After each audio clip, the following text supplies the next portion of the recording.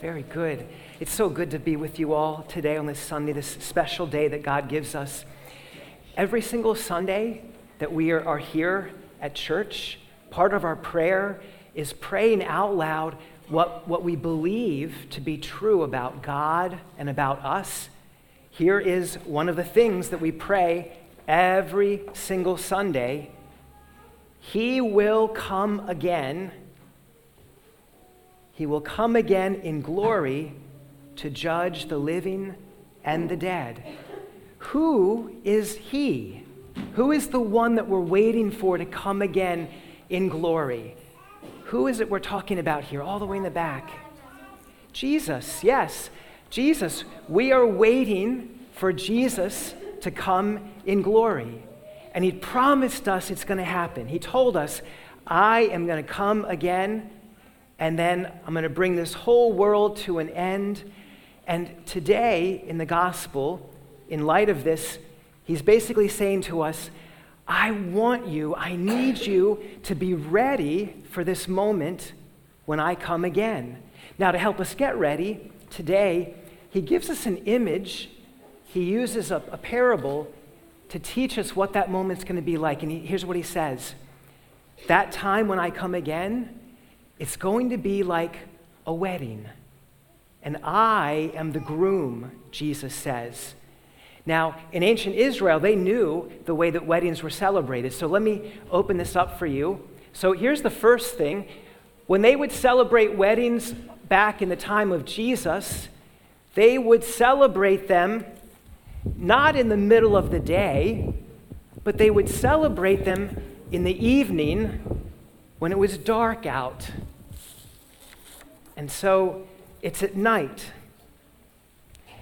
And in the evening, when the groom would come, there were people who were waiting for him to arrive, and they would go out to meet him, and then they would accompany him into the wedding feast. Now, if it's late outside, they did not have street lights back then, so you needed to have some kind of light so that when you went out to meet the bridegroom, you could make your way to him, you could find your way to him, and then you'd have light to be able to walk the path into the wedding feast. So you needed to have a light, and the lights that they had were special lamps that were filled with oil. Can you bring that out there? Thanks. They were filled with oil, kind of like this light here. It's a clay oil lamp, and there's a little wick up top. I'm going to light this. And if you, Roan, can set that right in the center on that step, awesome, and I'll give the lighter back to you. So it's all dark outside, and you had to have a lamp ready to light the way, to find the bridegroom when people said, he's here, he's coming, go out to meet him. And you needed that because it was dark out. So in the story that Jesus tells us today, he says, I want you to be ready for that moment. And to be ready for it, he gives us an image in the story, in the parable, of some people who were ready, but then there were some people who were not ready. And so the ones who were ready for him to come, they had their lamps filled with oil, ready to go. They were able to get them lit, and they were burning brightly, kind of like the lamp that we have right here. But then there were some other people that Jesus told us about. What were the other people he told us about? He said, their lamps were not like these, burning brightly. Who remembers what we heard Jesus say to us? Yeah. Jesus said that the other five were foolish and didn't bring oil for their lamps. Yeah, exactly. Jesus said the other five, they were foolish because they brought their lamp, but they didn't bring any oil. Can you light a lamp that has no oil on the inside? Is that going to work? No. at all. That's just not going to work. So they have the lamp,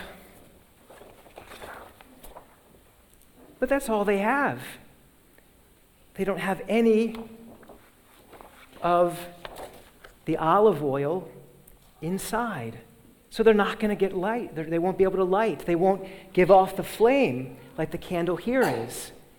So all of this is a story that Jesus is telling us to help us to get ready. So now we have to figure it out. Remember, every time Jesus tells a parable, there's like hidden meaning in each of the different symbols. So in this image he gives us, it's about a wedding and a wedding feast. Who is the bridegroom? Who's the groom? We talked about that a little bit already, but who's the groom in this special image? It's God, but not God the Father, but God the Son. Jesus is the groom. And the wedding feast, that's heaven. That's an image the Bible loves to talk about for heaven. Heaven is his great wedding feast. Who are the people who need to be ready to go out to meet Jesus when he comes? Who are those people? Yeah. The disciples. Okay, that's part of it. Who else? The apostles. Yeah, who else? Us. Yeah. Jesus says, you are the ones that need to be ready so that when I come again, you are going to be ready to go out and meet me with your lights, your lamps burning brightly. So, not dark like that, but burning brightly. So now, here's where it gets a little bit more difficult. We talked about the lamp won't burn unless what's inside of it. What has to be, there's no electrical cord here, there's no batteries. Well, I heard it. Who said that? Oil. It's oil, yeah. It has to be filled up with oil. My light here is filled up with oil so it burns. So Jesus is the bridegroom. The wedding feast, that's heaven. The people that go out to meet him, that's us. The oil lamps, that's an image for our life. And my life needs to be set on fire, burning brightly with whose love? Whose love? Yeah. God's love. Yeah. Well, you guys are awesome today. Yeah. My life needs to be filled up with God's love so that I can be on fire with love for God and neighbor. And that oil of God's love, that has to be inside of me. And so let's talk about this. So here's the question is, how do I fill my life with oil? Like, how do I let all of that good stuff get inside of me? And here are some answers. To love God, to pray, to love my neighbor, to have faith. So let's talk about this. This coming week, what are some ways that you can love God and so be filled up with that oil that can burn brightly and let God, the light of God's love shine? What are some ways you can love God this week? What would it look like? Just a couple of different examples. One way so you can love God this week. Yeah. We can pray. Yeah, very good. So loving God can look like prayer. What kind of prayer? What's your favorite prayer? Or what's a way that you like to pray or a way you like to talk to God? Do you have a favorite prayer? Okay. What are some ways that let's just stick with loving God here. We'll get to prayer in a second. What are some ways you can love God this week? What might that look like? Yeah. Okay. Yeah, we can pray for our enemies. Yep.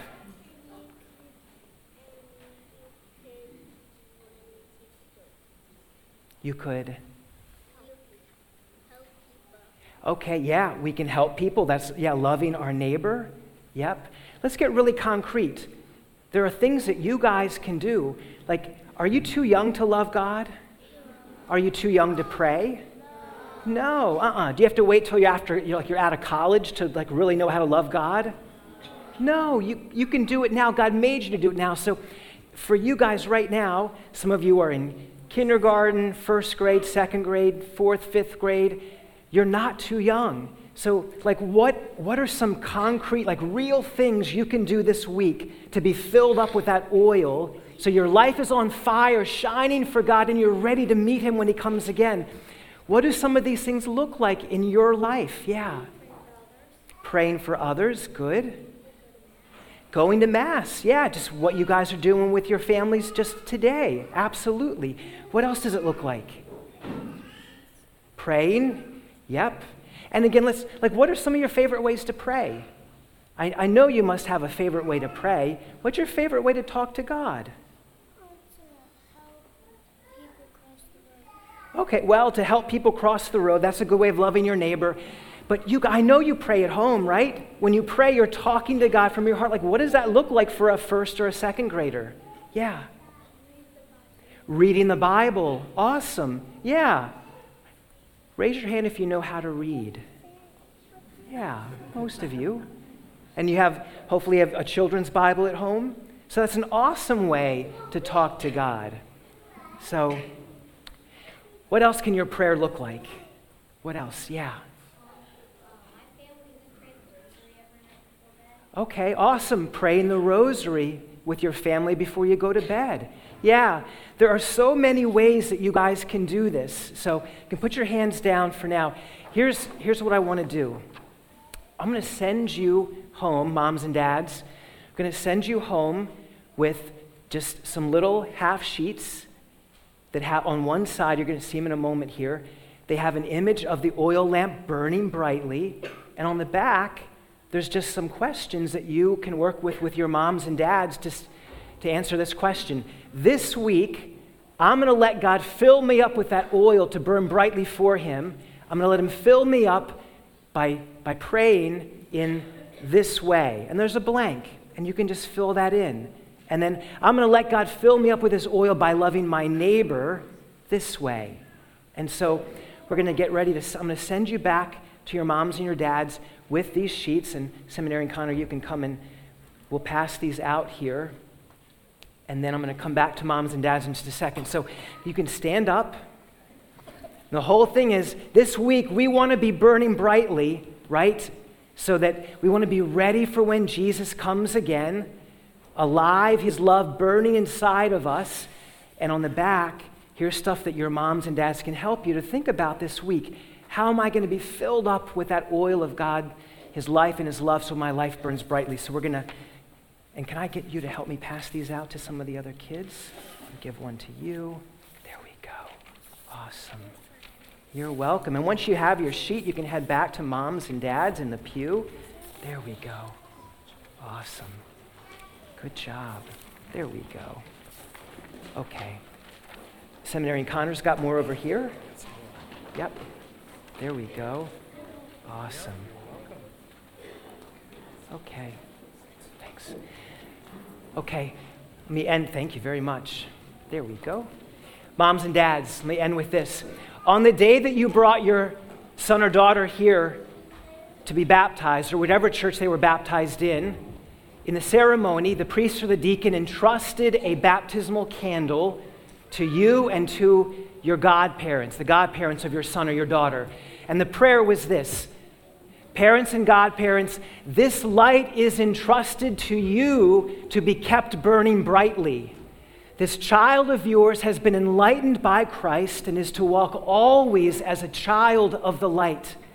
May they keep the flame of faith alive in their hearts so that when the Lord Jesus comes in glory, they may go out to meet him with all the saints in the heavenly kingdom.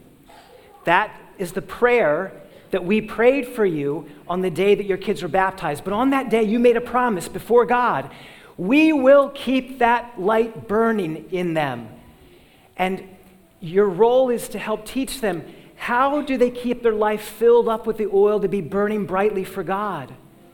And so these sheets for moms and dads, this is a way just to act on the promise that you made and to be able to help your kids just right where they are in life right now, be able to let the love of God fill them up as they pray, they talk to him in prayer, they love him, they love their neighbor, all of that. These are the ways that we make sure that the light doesn't go out. But moms and dads, this is just a really good practical way of applying the gospel and the promise you made to your kids' lives right now. And so I just want to encourage you, let's pray and ask the Lord for help to enter into this week in a very beautiful way. What happened in your child's baptism directly connects with the gospel today. And we want to train our kids to be those wise followers of Jesus who do not wait for the last moment. And that's a whole other part of this that we could have gone into for the homily is don't wait till the end. 5 were foolish, and they waited until it was too late, and the door was closed. Now is the time for us to be able to let the Lord fill us up with that oil of his life and love, that we might burn brightly for him, ready for that day when he comes again in glory.